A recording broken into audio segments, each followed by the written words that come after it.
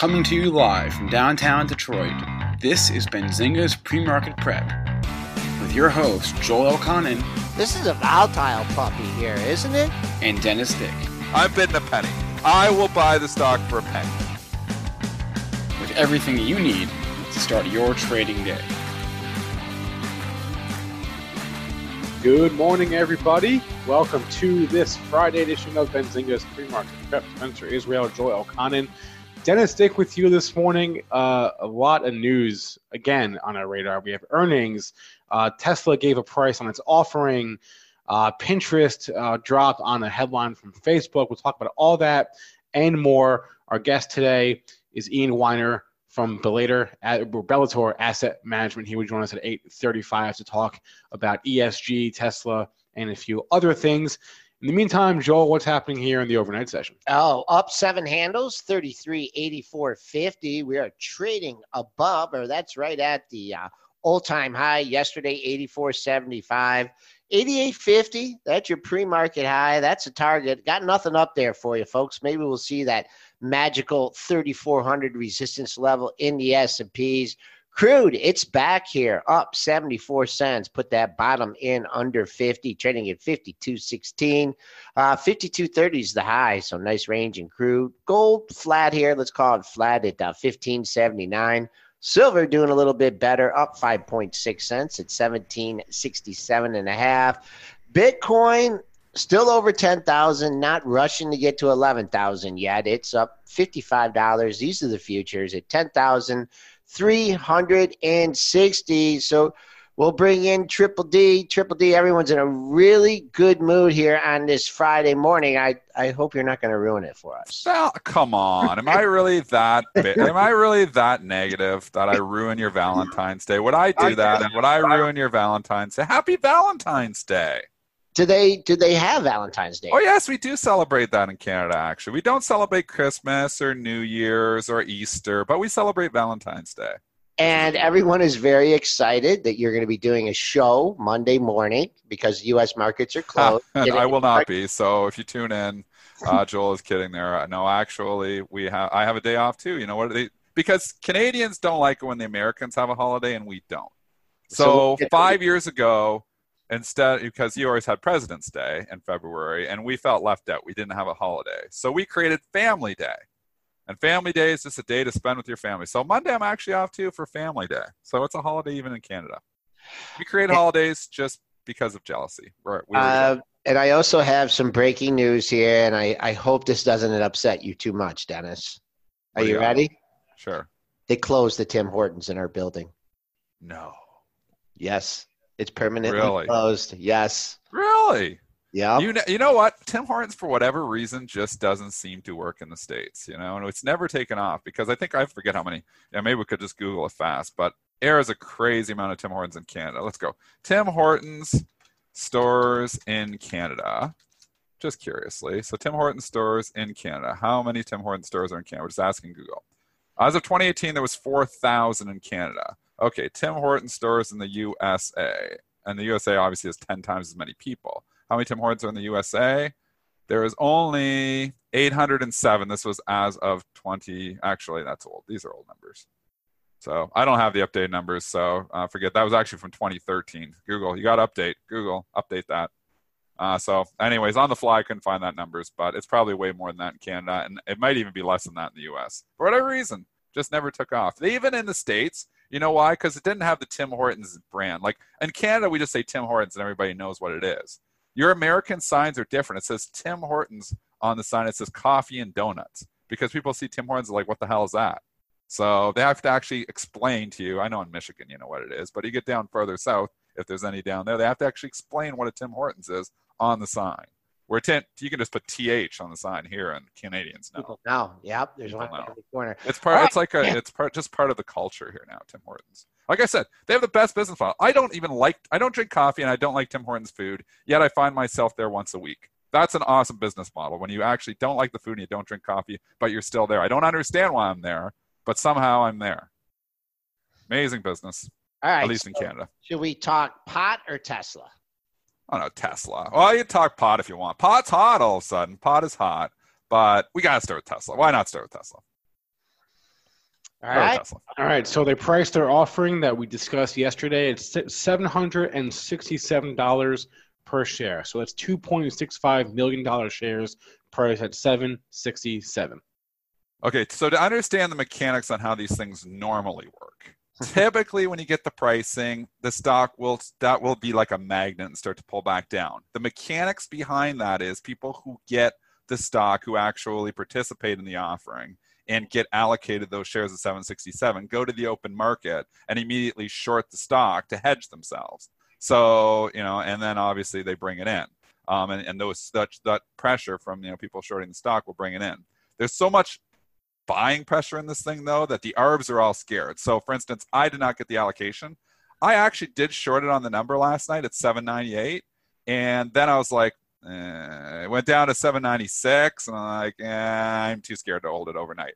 Normally, I would not even think about that. If this wasn't Tesla, I would just short at 798. I'd wake up in the morning, the stock would probably be at 770. This is Tesla, though. So it's a different story. And I could just see, and there's probably some ARBs still doing this, the ARBs that got the allocation, they're locking in, it's done. But there's also people who don't get the allocation that are just going to bank that, it's probably going to trade down that price. In Tesla's case, I highly doubt it trades down to the 767. I would not even be surprised if it goes green today, just to squeeze whoever is playing that strategy. This stock just loves to squeeze shorts. Yesterday morning was another short squeeze. People selling it short, saying, there's an offering. This is all bad news. The stock opens up at basically the low. Within 20 minutes, it's green. And within another hour and a half or 2 hours, it's up 30 handles. So it's very, very difficult to stay in this short for more than a few minutes, let alone overnight. It's a risky stock. I hate being short the stock overnight. That's why I covered before the 8 o'clock close last night. I'd be up a little bit more, but I was way too nervous to hold into it. I think you do have people who are shorting it here this morning thinking, 767, it's got to trade down, right?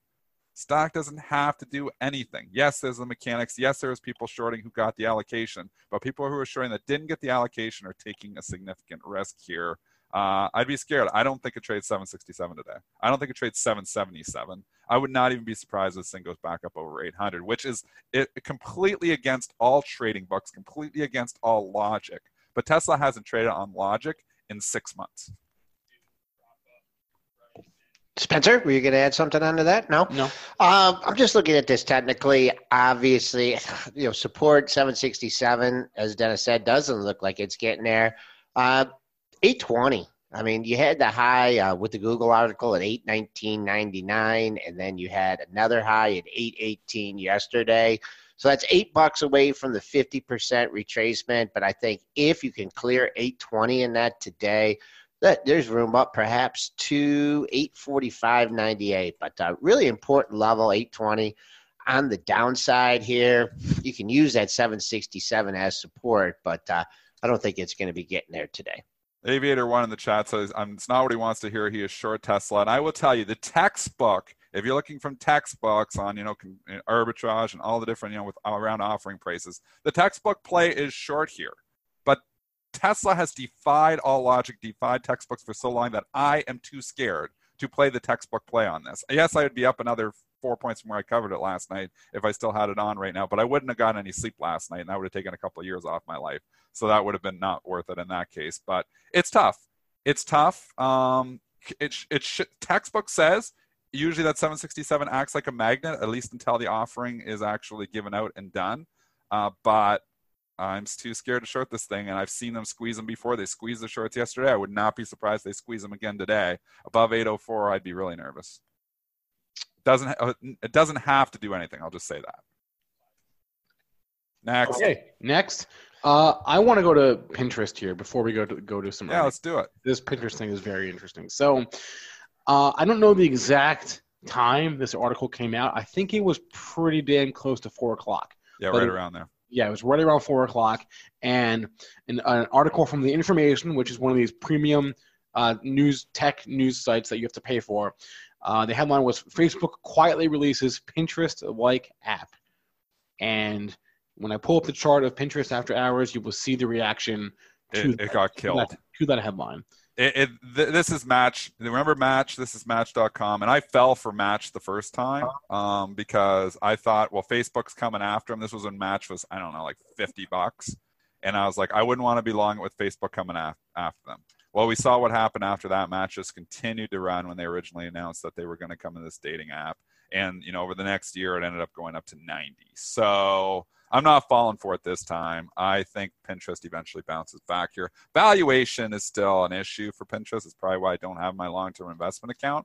But as a trade, you're filling the gap. As a trade, you've got some support down at 22. And as a trade, as long as the market holds up here, I think this thing bounces back. I think when we look at it 3-4 days from now, it has the potential to bounce back. So it was leaking a little bit. It wasn't like it was showing a lot of strength coming into it, which was a little bit concerning. But you got nice support down at 22. So it's funny you mentioned Match Group. So that Facebook expanding its dating app thing, that was in September of last year. And Match fell. I think Match's biggest gap at one point was 7%. It was down 7% on that Facebook headline. And like you said, Dennis, they bought that dip. They did. So I don't know if they bought it on the first day, but they eventually did buy it. And we know this market loves to buy dips. This is one of those higher growth names that eventually could get some love again. Yeah, everybody got too excited on the earnings. It's filled the gap here now. So it's right back to the price where it was prior to the earnings report that everybody loved. I don't mind it here as a buy for a trade. 20 lower 22s. What's the after hours low? There's your number. 28. Yep, 22. What was it? 22.26. 22.26. So good support down there. 50 cents below here. I don't know if you get another shot at it down there or not. I'm intrigued as a trade. I don't know where my stop out. Your stop out's probably the low of the move, which is 20.77. I'm going to that candle back from January 27th. I always, when I put on a trade, I always want a contingency plan. You got to say, hey, okay, I'm going to buy it maybe at 22. If it takes us 28.77, I'm going to get the hell out. I mean, it's always good to have a contingency plan. Whenever I put on any trade, I usually know, I try to set up kind of a risk return to a certain extent.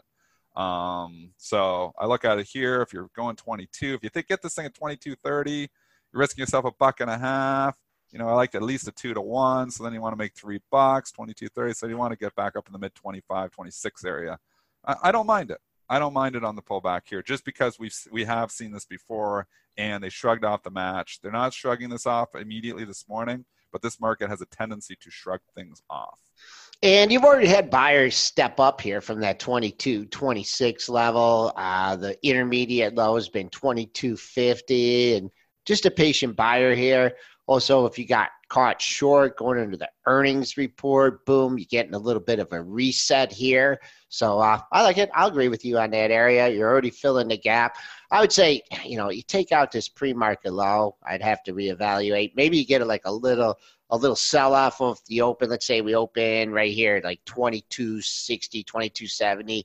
You dip down, and this might be kind of a whoops trade where it comes back up through the open, and then you lean on that early low. So there's a potential setup in pin interest, and I said it right, no, right? You said I it didn't? Wrong. No. I love the ways. I think you're the only person in the street that says pin interest, but it's better than Pinterest. No, it makes more sense as pin interest.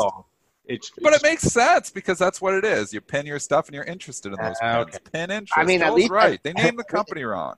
At least I'm not calling it pint interest. Like pint. Pin interest. I like the pin interest name. All right, let's move on. Let's pot. Okay, Yeah, pot is hot. Pot. Yes. So just like that pot, it's so hot right now. Right. And just like First Solar is sort of the leader of the solar names, Canopy Growth is the leader of the cannabis names here. And they're reporting earnings this morning.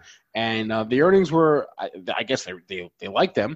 The EPS, they lost 35 Canadian cents per share. That's down 3 cents from a year ago. And their sales increased from 123 million Canadian dollars last quarter to 83 million at the same point a year ago. Wow. So their sales are increasing, their losses are decreasing, and they like the Canopy Growth report, and therefore all of pot is trading up this morning.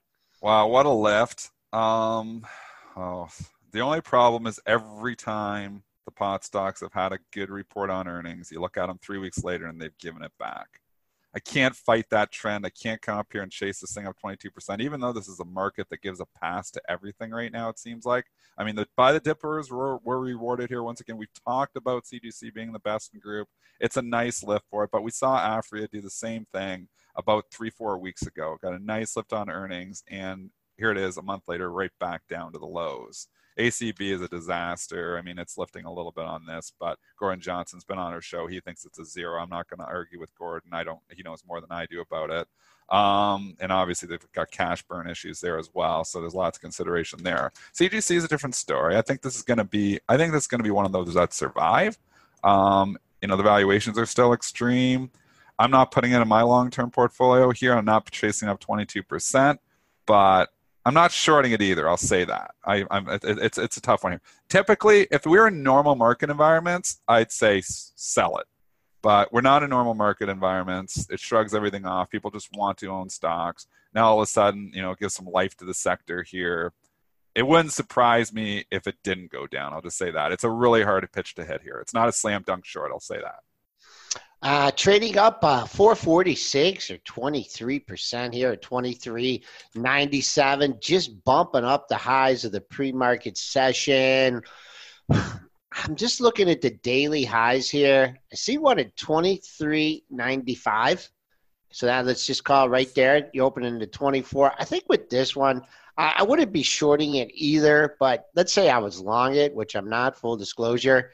I would put some stock out there at like 24, just a little bit, and see if they take me. And then I would put a little bit more at 24.5 and see if they take me. And then you'd scale out of this. Yeah, I would put a boatload at 25, and I'd say, come and get me. And that's 25 is your line in the sand. Yeah, you want out at 25. Yeah, but then by doing that, so let's say that you get nibbled on your 24s, but they're not touching your 24.5s. Then you got some company out there on the sell side. If they scoop up your 24.5 right away, they don't know you got a truckload behind you at 25. So that's the way. Once again, can't chase it on the upside. Big move over the last couple of days. I don't know what the options players are in this. You can lock in some profits, but that's the way I would play it if I had it on long. It's a really nice lift. It's getting back up in overhead supply, though, which is why Joel's saying he probably in the register 24 to 25. He's looking at all the overhead supply. There is a lot of overhead supply here. It is a stock that has been in the gutter for a long time. So I have a lot of people saying, I got some of my money back. Thank you very much. There's still a lot of believers in this sector too, and obviously valuation's always been the issue with all these stocks. That's why I've not liked the sector for a year now, simply because I sold my ACB when I went full bearish on pot back when it was $8 or $9, and that was the beginning of 2019. You can see the lift into that, and I'm so glad I did. And I was just saying I think the competition's getting too intense, and I think the sector's in trouble. That being said, there's been a major repricing in a lot of these stocks here now. So, if you're coming in here and saying now is the time to get short all these things, I mean, they're down, some of those are down 70% in the last year.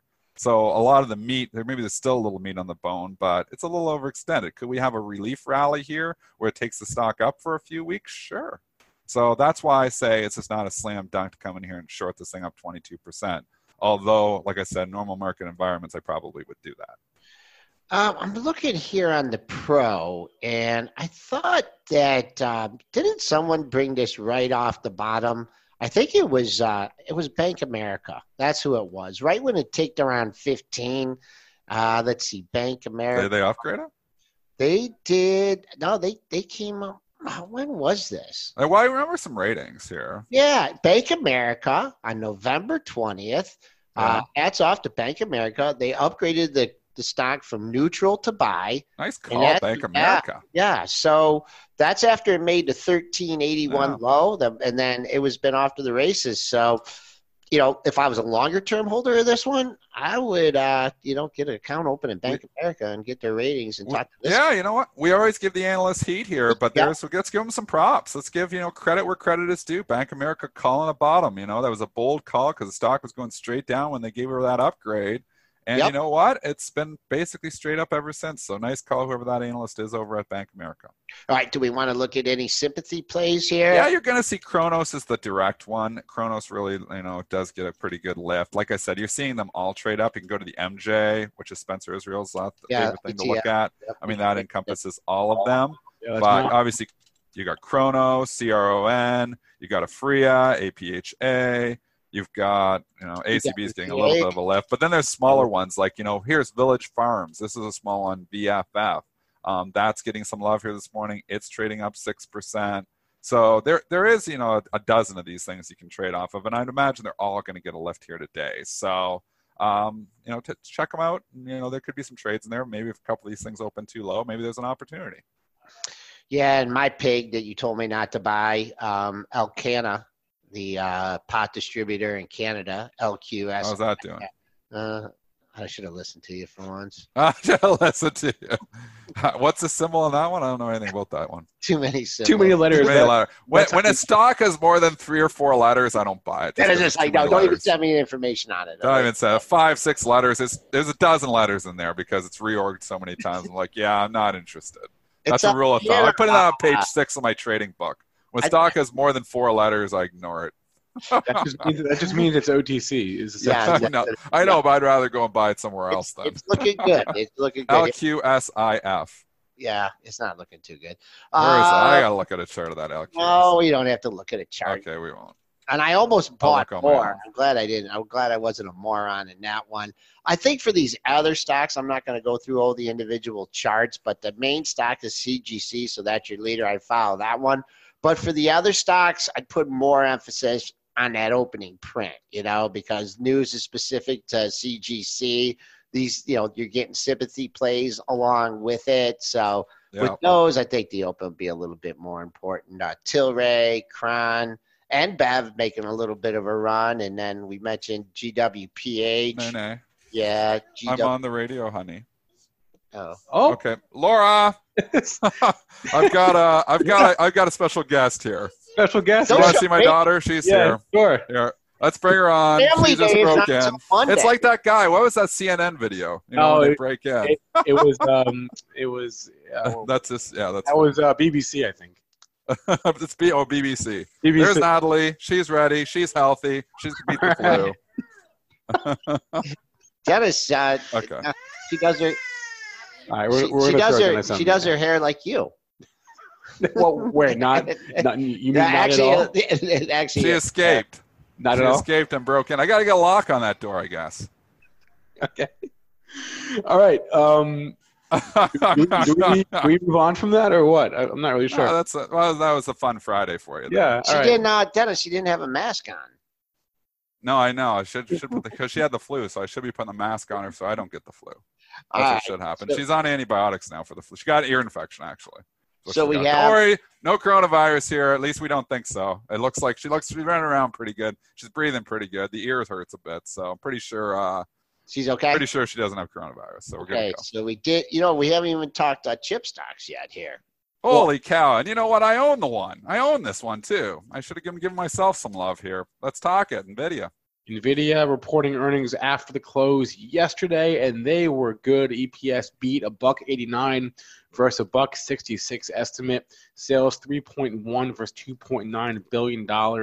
So a beat and a beat for their Q4 numbers in NVIDIA.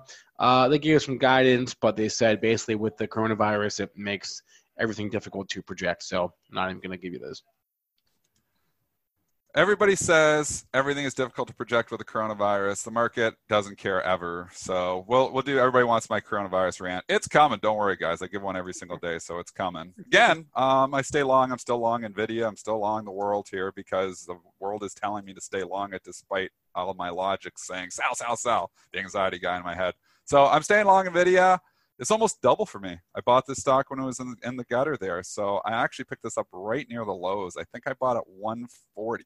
So, and I was like, I threw it in the retirement account. I was like, that was when it came from 290 down to, I got down to $124. And I was like, I bought it on the way down. I was like, 140 is cheap enough. I believe it was trading 19 or 20 times earnings, which was the cheapest multiple on NVIDIA in years that we had seen. I was like, I'm a valuation guy. I'm like, this is still a growth story and it's got a nice valuation. So I bought some shares, threw it into my retirement account and forgot about it. Glad I forgot about it because it's almost a double. Great number for you folks here. Your all-time high, man, we're revisiting that. Your all-time high was made in October of 2018 at 292.76. And off the second bracket. You got up to 292.65. You have backed off $5 from that, though. But if you want to hold out for the all-time high, there it is. Get a shot at it. The longer it takes to get up there and bust through there and head for 300, maybe see some profit taking in this one. It's got some resistance here. That's it. 290. If I had this on for a trade all this time, I'd maybe think that 292 level, that's so big. It's such a huge level. But with that being said, this is the market that just takes out highs. I those puts that I've bought for the insurance are not looking good on my long-term portfolio, but I'm still happy. I'm still fully invested here, or close to fully invested. Like I said, I did sell 3 or 4 stocks, but I got about 100 in there, so I might have lightened up. And somebody was saying, I thought you lighten up 30%. I was talking about the hedge. So I bought puts that lighten my portfolio up probably about 10 to 15%. And then I sold probably 3 or 4% of my portfolio. So I probably lightened myself up about 20. I had full intentions of buying more puts. I still have full intentions of buying more puts. The market's just not allowing me to do it because it keeps going up. They're allowing you to do it, Dennis. Why? Because you know what? It keeps going higher. Maybe I'm going to miss it, and it's going to suck if all of a sudden, I do miss my full hedge on my portfolio, but I'm like, it just continues to go higher. I'm still very worried about the coronavirus. It's not going away. I know the market shrugs everything off, but here's your classic. I talked about this a few days ago, trading against your bias. And if you've been listening to the show, I'm very nervous about the coronavirus, even going to the point of buying long-term portfolio insurance on my long-term portfolio. But here's yesterday. So after the bell, we can talk about this. RCL warrants. Same thing Carnival Cruise Lines did. Same exact thing. Comes out, Warren says, we're going to take a hit of probably at least 65 cents per share. I'll just read it from you. Wow, that's a lot. Royal Caribbean says travel restrictions and cruise cancellations expected to have a 65-cent per share impact on 2020 financial performance. So not good news, right? Well, CCL did this 3 days ago, and I'm sitting back, and I was like, watching it come down, I was like, come to Papa, because you know what? Here I am. I'm worried about, the stock long-term. It's not going in the long-term portfolio, but I'm like, they'll bounce us back because that's just what this market does.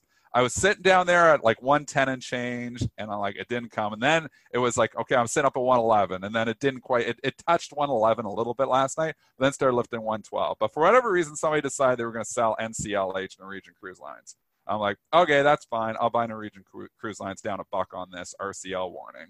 So I actually am sitting here fading that news. The news that logic would say you do not want to fade. Normal markets, the stock would probably get killed, but it's not normal markets here right now. And you know what? RCL ended up bouncing all the way back last night. Yes, I know it's down slightly here this morning. But again, it's just this buy the dip mentality here. They're like, CCL, we saw it that day, opened down almost $2. It was going down, or maybe it was 2-3% actually. And they turned around and ripped it up. I'm not going to say RCL is not going to do the same thing. And if you understand that rant, then you must have a psychology degree. No, just saying. I can simplify it for you. Is that despite, the CCL basically saying, we don't know what the hell's going on and we're going to have a really bad quarter, they bought the stock back up. Well, RCL must have watched CCL action 2 days ago and said, well, we might as well do the same thing. We'll come up clean here right now because CCL got a pass. Maybe we'll get a pass too. So that's what they did. They give smart. They come out and give a warning. And you know what? It's down $1. I mean, it's down nothing. You just basically said we're screwed for next quarter because the bookings are all going down, which we've anticipated is going to happen. Yet the stock's down 60 cents. And then fantastic market for you to say normal warnings. If we're in normal markets, forget about the coronavirus, forget about everything else. Company warns that the quarter is going to be a disaster. They knocked the stock down 10% back, when we were in normal markets a year ago. Not in this market. It's like, oh, we thought it would be worse than that. We thought there'd be 0 bookings. We didn't think it was just 65 cents. So the market says that's actually bullish. That's what they said for Carnival Cruise Lines. That's how this market trades right now. It's like the news wasn't that bad. It's only 130 people died yesterday. Oh, we were expecting 300. That's good news. That's bullish. That's this market right now. There's an asteroid coming to hit the Earth. And, but obviously it's not going to hit. It's going to miss by 2 million or 200, or I don't know what it is, 2 million miles or something. But, it's bullish. Everything's bullish. La, la, la. All right. The thing too is that they lower expectations for next quarter, and then they come in and they beat the lowered expectations. Oh yeah, so that would be bullish too. It would be the double bullishness. Yeah. And then the Fed lowers interest rates to negative, and everything's fine. So it's no, you're right, and it's everything is good. Yeah. Speaking of asteroids, someone asked about space here, SPCE, and if you got yourself in this stock, then holy get mackerel! yourself What a out monster! I don't know what the hell to tell you about this one. I mean, I'm it's not in saying, orbit. Yes. Oh, we could do tons of puns off this. Oh one. yeah, for sure. Flying high. Yeah. In orbit. Oh, out of this world. Out of this world. To infinity and beyond. I don't know. Go back and forth. I don't know. It's like a hot potato game. This is one small trade for me. Spencer, get in there. One small trade. This is so many. One giant trade for you guys. one small trade for traders. One giant trade for whoever's long. Oh, wow. I would say I don't know. Monster move. Dennis, didn't you? Rocket ship. I'm a rocket man. Oh, there you go. A little Elton John. A little EJ for you, too. We did it all. Okay, anyways. Wow, what a stock. It's been unbelievable. I would Somebody said the other day, well, there's no coronavirus in space. So it's the anti-coronavirus play. At least there's no coronavirus until we actually put somebody up there. When it's going to suck when somebody gets coronavirus.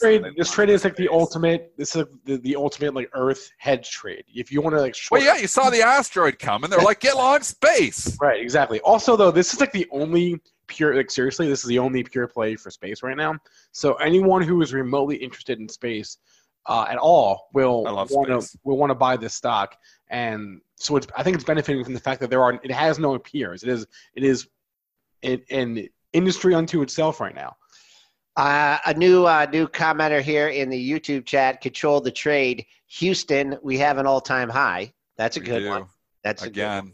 Yeah. I've lost a lot of money trying to short stocks making new all-time highs, and I've made a lot of money actually buying them. Buy high, sell higher. This is the market for that. I don't know. You're chasing here. It's gonna have a real ugly day one of these days, but I'm not trying to call top. I said there's a level here. I mean, to keep an eye on. You're trading up 92 cents, but you are opening into a pair of highs: 24.48, 24.69. So open up, hold 24.50. Then hey, why the hell not? 25, 25 and a half, 26. If you're looking to buy this on the cheap a little bit, like you're like, oh, I don't want to buy the old, that old double top. Yeah. Got to keep an eye on the old-time closing high. That's down at 23.66, and you still got increasing volume in this thing. The last four sessions, 5 million, 7 million, 15, 16, 27, 22. So I don't know if the buyers are done yet. I think if you are holding this thing, you want to look next 3-4 days, maybe get some consolidation. The volume kind of tapers off a little bit, and there's no more people to buy it to push it higher. But a couple levels there, 24.5, and all-time closing high at 23.66. Let's just do one more before we go to our guest here, and let's do Roku. We somehow haven't discussed Roku. How do we miss Roku? How do we do? Because I was going to go to Roku, but then you wanted to do two of them. You have two Rokus? I have two Roku sticks, for two TVs. Oh, okay. In any case, I give them lots of money. I have my credit card, even though I don't know. When you set up your Roku, they take your credit card, but you don't actually have, I've never been charged anything, but they take it just to set it up. You have to give a credit card number. Did you know that? No, I didn't. Yeah. I was like, how do I get by that? And I was like, I couldn't find a way around it. If there's a way around it, let me know. But anyways, I gave my credit card number. So they've got my credit card number. They got my $40 and they got my credit card number. But they've never got any extra money from me. But you know what? There's some cool things even on the Roku TV. Like on that actual, like they call it Roku TV, they have some streaming stuff on there too, and they're getting some some old shows. If you like some old westerns and stuff, there's a lot of that stuff on there. Elf, do you remember that show, Elf? We talk about space. Do you remember the original alien life form, Elf, from the 80s, or was it 80s or 90s? Wasn't that a movie with? No, the alien. Remember the alien crashes a sitcom. Elf, not Elf. No, not ELF. That's Will Ferrell. I'm talking ALF. Where the alien. In any case, Roku beaten beat. I want to talk Elf. Sure. Well, I want to go to change the subject fast. I thought it was I agree. It was a pretty bad show. I liked it. On us. PreMarket. Yeah, Cats. Easy Mike remembers. This got up to 157 on the headline number. but we're below the highest level since you had that gap down. So 153.35, that's my first level of interest. And then to fill the gap, you need to get up to 159.30. They also reported a record number of streaming hours last quarter, which I guess you would expect because. And did they pull the rug out with them in the Super Bowl and then they put it back on? They did temporarily lose their carriage deal with Fox, but they got it back before the Super Bowl. Okay. So, yeah. All right, let's bring on our guest today, Ian Weiner. He has been joining us. He's been joining our show for a while now, and he joins us now. He is an advisory board member at Bellator Asset Management. He's also the author of Ubiquitous Relativity. Ian, good morning. Good morning. How are you guys? Doing okay. Ian, I think the last time we had you on, I'm pretty sure we talked Tesla. And so do you have any new thoughts on what the stock has done since then or the offering? Well, I mean, I think that it's what's happened is clearly a technical move more than anything fundamental. I think that you've got a situation where there's just no free float. And you have a situation where you have a bunch of index funds trying to scale up their positions, and as a result, add in a short base and some derivatives desks that are short around the street, and you suddenly have what you had here. As far as the money raise, I mean, clearly it takes away one of the near-term bear cases. So, companies that do that, oftentimes, you'll get that little quick shoot down, and as the shorts just try to cover on the news, you come right back, especially the fact that Musk and Ellison are buying a bunch. So I have no true fundamental opinion on the stock whatsoever. And if you told me it was going to be 10,000 or 0 in 2 years, I would believe you. I could go either way. It's a tough stock to trade, tough stock to call, Ian. Let's talk quickly overall market sentiment here. I mean, we've had so many worries, lots of things to worry about. It was a trade deal forever. Now in the last month, it's been the coronavirus. The market completely shrugs off those worries as well. We continue to make new all-time highs every day, despite China basically being shut down for a month here. What are your thoughts here on the resilience of this market? I think, step aside from from the fact that people are dying from this virus. It is incredibly bullish for the market because now you've sort of given a free pass to every central bank around the world to do whatever they want. And because there's the big unknown and nobody really knows how many people are dying in China or what's going on, you've got, China pumping liquidity. You've got the Fed having the ability to be a lot more dovish. And that is, to me, trumps everything else that's going on. And so as long as rates stay low and you've got the ability for, the Fed and other groups to continue to expand valuations by propping up assets, it's, you're kind of in a situation where, unless you think the world's going to end, right, which I don't, what's going to happen, which is what always happens with these things, eventually it settles down. People assume, probably correctly, that demand's not going away permanently. It'll just shift. And pretty soon you'll have every, bullish person on the street saying, well, hey, good news. Next year there'll be easy comps. And so whatever happened this year, once it's over, now you're going to have a bunch of bullish things going on. And so that's why I think people aren't reacting to this stuff. And just, reality is 60,000 people die each year from the flu. So it seems like it's a little over the top. All right, Ian, I want to ask you about something that you emailed us about last week. And I don't know if you read the same note from RBC or if it was a coincidence, but you emailed us on Monday or Tuesday last week. And then a few days later, I see an article in the Journal saying pretty much the exact same thing you were, which was a lot of these ESG funds hold mostly technology stocks, and a lot of the most commonly held stocks in ESG funds are technology stocks, big tech stocks like Microsoft, Apple, Facebook, Alphabet, et cetera, et cetera. And I guess what was your reaction to seeing that? Because it seemed to rile you up a little bit. Well, I mean, first things, if the United States can't beat out the Royal Bank of Canada, then, I don't know what to say anymore. But, my reaction's pretty simple. It's just another gimmick. It's just another Wall Street way of making money. And the index funds have caught on to the fact that, people suddenly have decided that there's some new category of investing that's somehow going to be more ethical.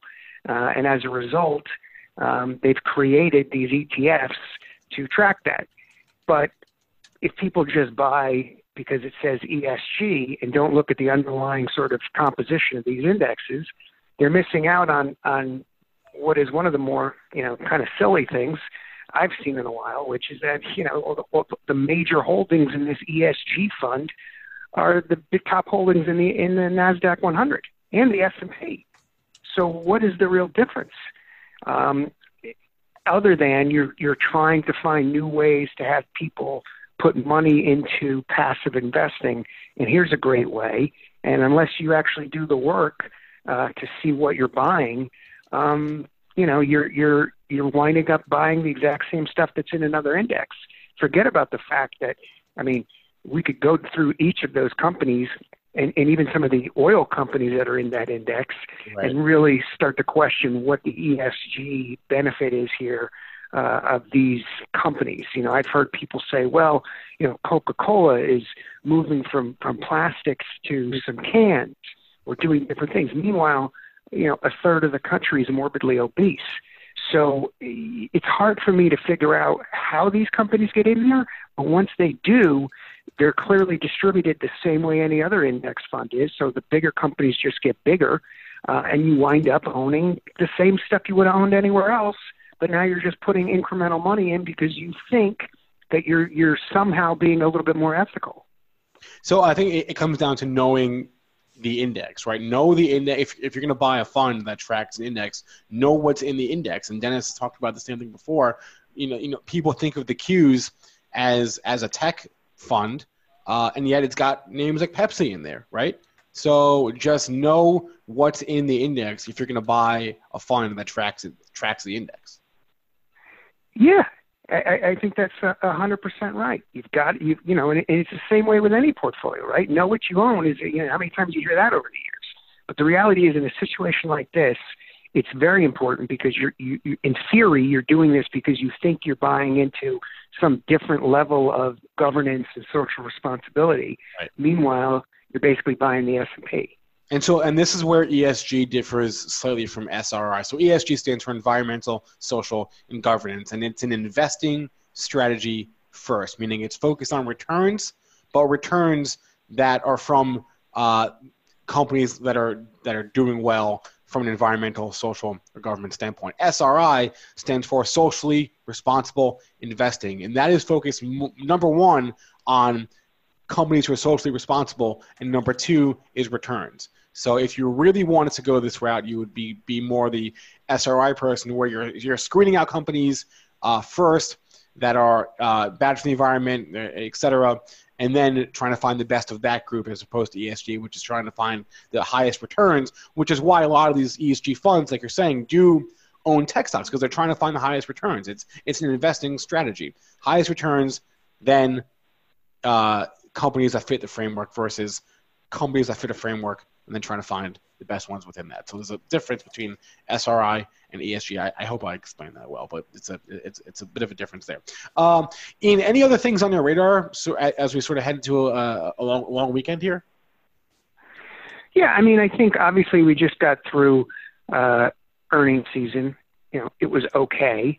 I think the most important thing that I'm watching is kind of as we get into Super Tuesday, I've been thinking that we're going to get kind of one of these oh my God shots through Dow 30,000, and then we're going to have to do some work. And we may not go much higher until after the election, assuming Trump wins. So that's sort of how I'm playing it. I think you've kind of done a lot of work already as far as what the market's going to do into the election. And I think you'll just chop around because there's just going to be a little too much uncertainty. And companies are going to probably use this virus as an excuse to continue to pre-announce or bring down numbers for the full year. And as a result, even though you're going to get multiple expansion with the central banks, you're still going to have some of those numbers actually coming lower. And then, all bets I think are off until we get through the election and see where we stand, because, there could be huge divergences depending on who's elected. But I think that in general, as long as it's not somebody on the far left, the markets will probably be okay. I got one question for you here. We're faded hard here for some reason. I don't. That's secretary. I'm not listening to CNBC, but it could be something to do with it. You got the HHS secretary on there talking about the coronavirus, and I believe he's made the market nervous before about this. Okay. So I'm not sure if that's the catalyst here. I've got it on mute because we're listening to Ian, obviously, but I think that could be the catalyst for why we're selling off. Yeah, and also my puts expired today, so we got to go. I got to roll them. Me and Joel, we actually thought it was the end of the world, Ian. So we were wrong about that. No, I just wanted to just ask you. I mean, you're a veteran of Wall Street, right? Wedbush Securities, managing director of their desk. You've worked for other firms. You're consultants. Portfolio insurance. I mean, it's something that really I haven't had over the years investing in the market. Did dabble a little bit over the last couple of weeks. It's turning out not to be so fruitful here. What do you have to say to it? I mean, options are expensive. What's your overall take on portfolio insurance for long-term investors? Well, I mean, I'm old enough to remember when ALF was out as well, as you guys were mentioning earlier. So I do remember some of that stuff around portfolio insurance. But I think the best thing that you can do is, as we talked about earlier, just make sure you understand what you own. I mean, there's certainly ways of buying puts and having sort of protection against your portfolio. In my experience, it's better that if you're that nervous, just sell a little bit of stock, and save some ammo if you want to have a level where the market comes in. Otherwise, I feel like you wind up spending a lot of premium, just to protect in a market where it just, given the VIX where it is, just doesn't feel like you're going to get a whole lot of volatility. I mean, if you don't get volatility off of a possible pandemic, I'm not really sure what's going to create volatility at this point. So my thing was we've lived higher since then. So I'll just take the other side of that, Trady, and why I went the insurance route. So I haven't bought portfolio insurance in a decade, but I don't know how this is going to play out. So I was nervous. So I went out and I paid about 3%. That's about the cost, 3% to go to June. So I've hedged part of my long-term investments. I haven't done this since the financial crisis, so I've been fully invested. But I'm just nervous because I don't know how this is going to play out. And the reason why this has worked out better than if I would have just liquidated my whole portfolio is, one, I would have been locking in a whole pile of huge capital gains because I've been invested since I was 22 years old. So I don't want to be going and paying the tax bill on a whole pile. I've got, stocks like MasterCard I bought at $16. I don't want to be selling them, here today at $335 and locking in that bill. But I just don't know how this is going to play out. So my cost going out to June was about 3%. The market, if we take it from the low on coronavirus day to up to here, 16 is up 5% the last 2.5 weeks since the low. So if I would have panicked that day and just sold everything, like I bet you some people did, instead of going the portfolio insurance route, I would be now, net minus 2% because my portfolios went up 5%, but I paid 3%. So net, I'm still up 2%. So in some cases, in extreme cases where you think, it's going to be, going one way or the other, where, we're going to be in a serious issue here where, you obviously had the financial crisis where the markets fell 70%, where I think if coronavirus was to spread, I don't think it's a 3 or 4% fall in the markets. SARS went down 20%. If it got into a serious contagion situation, you could see a scenario where the markets could fall 20 to 30%. But, if it doesn't, you catch all those people short. And I believe the big reason why we're up 5% is there's people who panicked on that day and people who are scrambling to get back long. So I think in some instances, it actually can make sense to buy, put protection, but very seldom. Well, and I, to be clear, yeah, absolutely. And when I say sell something, it's not obviously liquidate the whole portfolio. The issue that you run into is if you don't get that 20%, like, if you're in March, right, it's hard to trade around those options, as you know. I mean, like you sometimes get trapped where, the market's down 2% and you don't know whether you should roll them down or you should, buy stock against them. It's just for the non-traders, it can add a dimension that just makes it even more difficult to figure out what you want to do.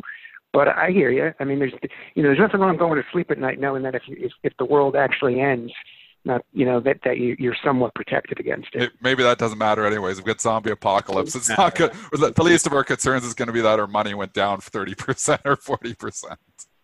So yeah, well, maybe there is no hedge for the zombie apocalypse or the asteroid hitting the Earth. Well, I don't know. Ben Affleck and Bruce Willis had an answer for the asteroid hitting the Earth, so you never know.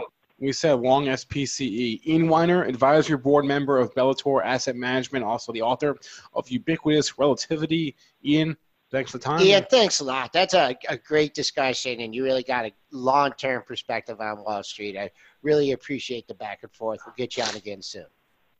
Also, anytime, guys. I appreciate it. Thanks, Ian.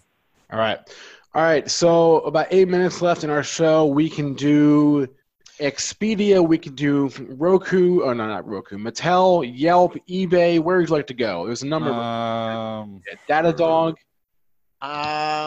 Real quick, when you guys are deciding, Dane, new to the app or the YouTube chat, asking about Apple here.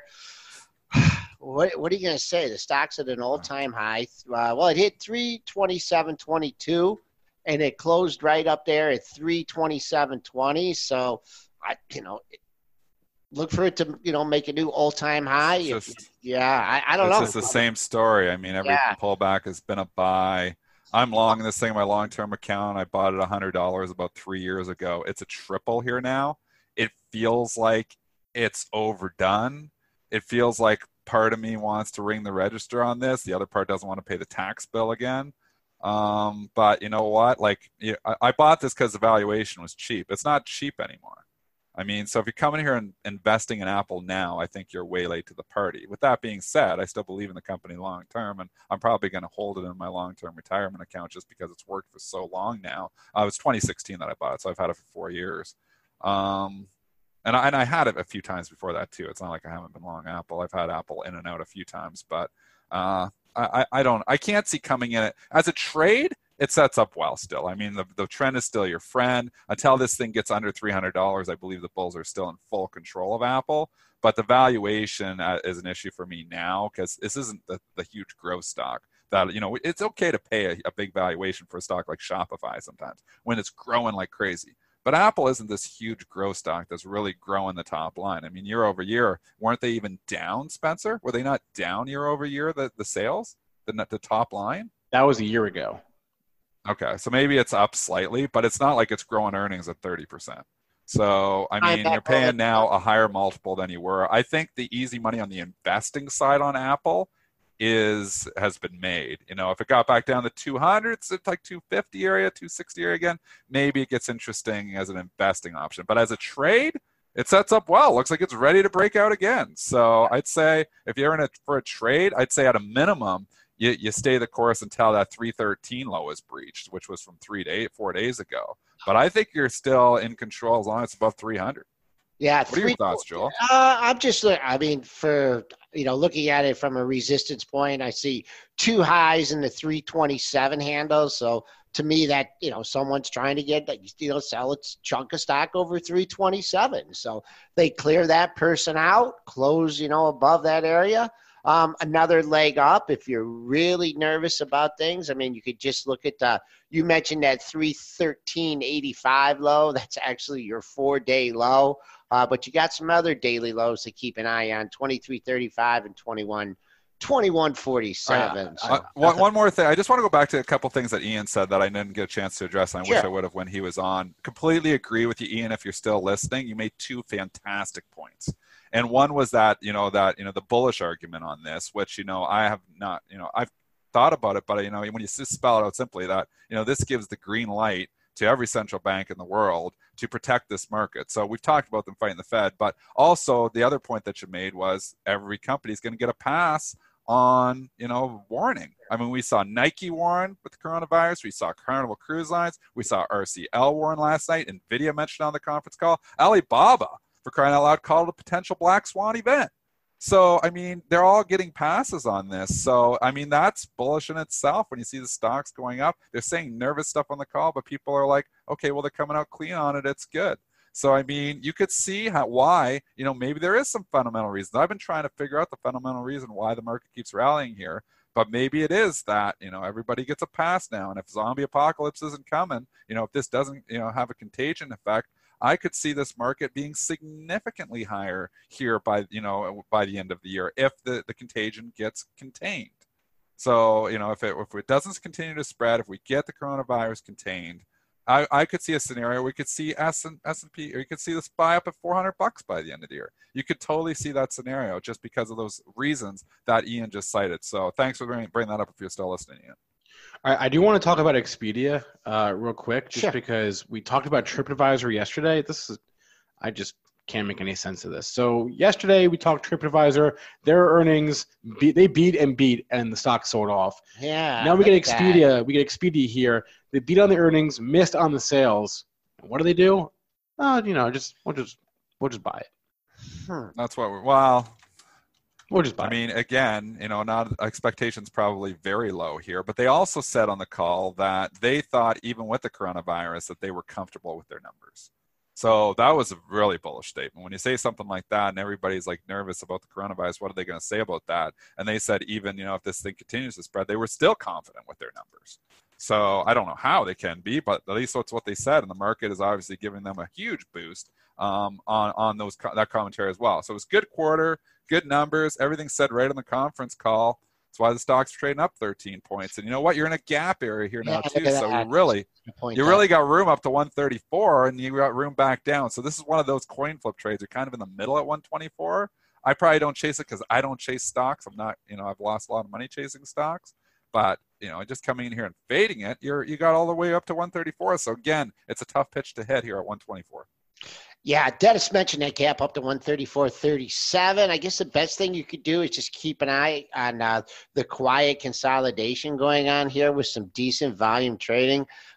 Buyers stepping up at 123.50. These are your 15-minute lows.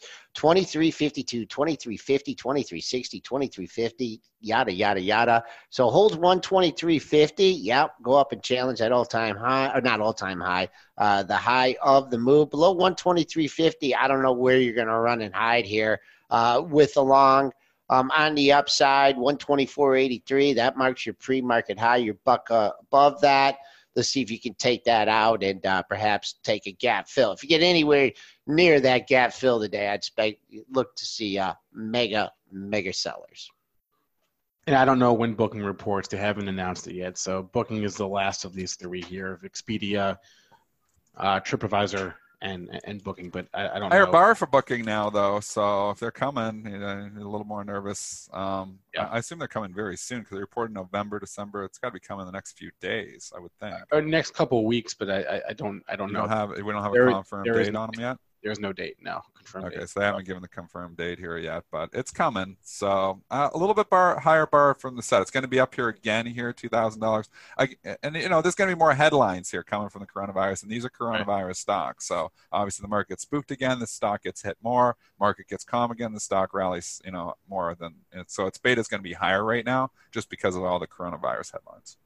One more thing I wanted to add is today is the 45th day from the end of the quarter, which means it is the deadline for 13Fs, which means we will get 13Fs. Any 13Fs we haven't already gotten, we will get them after the close today. So it's going to be a big Friday night. You're telling me don't take the time off. The only 13F that really moves markets these days is Warren Buffett. Yeah. So I would strongly expect his to be out after the close today. Just to, and I had a recap earlier up and I closed it out, but he usually will buy or sell or add or delete a number of positions. I wonder if he lightened up at all. So that'll be. I think that overall, I look at the. He's such a long. He just moves it from side to side. He'll sell something, but buy something else. I don't know. Does he ever lighten up? Is he ever one that is all? I'm going 50% cash. I don't like. I mean, he gets out of holdings. Yeah. He sells, but he then buys something else with it. Like, what's his cash holding at any given time? It's got to be. He just buys and holds, and he's a big believer in, he trades against the zombie apocalypse. So my point is just watch out for the banks. Sure. Watch out for Apple, which he reduced his stake in the last quarter. He's long Phillips 66, ExxonMobil, a few energy stocks. So just watch out because those can move. I bet you sold some ExxonMobil. I bet you he did. But it doesn't do anything. Yeah. Right. We'll find out. Yeah. But, okay. So just watch out if you're trading later in the day. Because did you see the Valentine that I just got from one of my Twitter followers? Can you show it on the screen? I did. MDO1984 said, "Here's a Valentine from the old Alfer." Can we show that? Go to my Twitter feed and the show. This is the show I was talking about. It's Alf, and happy Valentine's Day to all our listeners here. We'll give you a Valentine from the old Alfer. Yeah. See it? And I just retweeted it, so go to my tweets. I'll pull it up. I want to show it. This is what I was talking about with Alf. And you say, I remember that guy. MD01984. Thank you very much for that. I hope we don't get in trouble for this too. Oh yeah, they'll say, you don't have rights to show this Valentine on the screen. There he is. He's coming in. There's the old Alfer. Happy Valentine's Day. How we digress. That's great. All right. You can watch that on Roku TV. Great. Oh, also, Dennis, I meant to tell you, you were always complaining how Disney Plus never has any new content. They get new content for me? They announced a Mighty Ducks TV show. Oh, I heard about where that. the Mighty Ducks they're now the bad guys, and it's about hockey. So I figured the Mighty Ducks became the bad guys. Yeah, they're a dominant team. How's that happen? Oh, you got to watch it. I don't know. Oh man, that doesn't. So we're thinking that about. All right. To be honest with you. Anyway, I need more star. I need another Mandalorian. That Mandalorian was awesome. I just gave you one. It's about hockey. Oh, I want Mandalorian. Emilio Estevez is in it, right? Yeah. They brought him back. Maybe. Yeah. All right. Any final thoughts, guys? 3-day weekend. Never saw the movie. You know what? Market could just caution a little bit going into the weekend. I know it's bull, rah, rah, rah, but there could be a little bit of profit taking going into the weekend because people could be nervous about another headline breaking. So I'd be cautious just going through the weekend. Again, it seems like they just shrug off every time the market, sells off a little bit on the coronavirus. They just shrug it off. So it's hard to get full on bearish here for any scenario. I'm staying with my long-term puts that I bought in June just because of the unknown. I'm happy I've got them. But this market's in full bull mode still. Yeah, and I would just say, a lot of times the old Friday, Monday trick, which will be the Friday, Tuesday trick, you make a high or a low on a Friday, and then you either, that's a good fade, which it has a bit, the low of, the recent move. We had that ugly day on Friday. They held it up on Sunday night, boom, and it was off to the races. Same thing on this Monday. So, we are now 9 points off that pre-market high at 88.50. I expect that to be protected today, and we trade around that. The high from the regular session yesterday, 84.75. Be using that as an intermediate target on the downside. 72 even pre-market low. Daily pivot comes in at 33.70. If we take that out, things are kind of thin on the downside, but first things first, we got to take that out. So that's it. All right. I want to thank everyone in our chat. I apologize. We didn't do a great job this week of getting to the tickers that were dropped in there. We'll try to do a better job next week of getting to all your questions. Maybe Joel can stay late on Tuesday. In the chat. Time. But we love the participation both on YouTube and our premarket.benzinga.com. So thank you to everyone who participates. Thanks again to our guest, Ian Weiner. You can always catch the podcast of our show on any podcast platform, or rewatch our show on youtube.com/BenzingaTV. For our Florida listeners, the Benzinga Cannabis Capital Conference is coming up in, I guess, a week or 10 days from now, February 24th to 25th. Go to benzingaevents.com to learn more about that. You can always give us a call, 734-494-0246, or email us, premarket@benzinga.com. Please remember, all the information from our show is meant to be used as informational purposes and not for investing or trading advice. Everyone have a great long weekend. We'll be back with you on Tuesday. That's correct. Have a good one.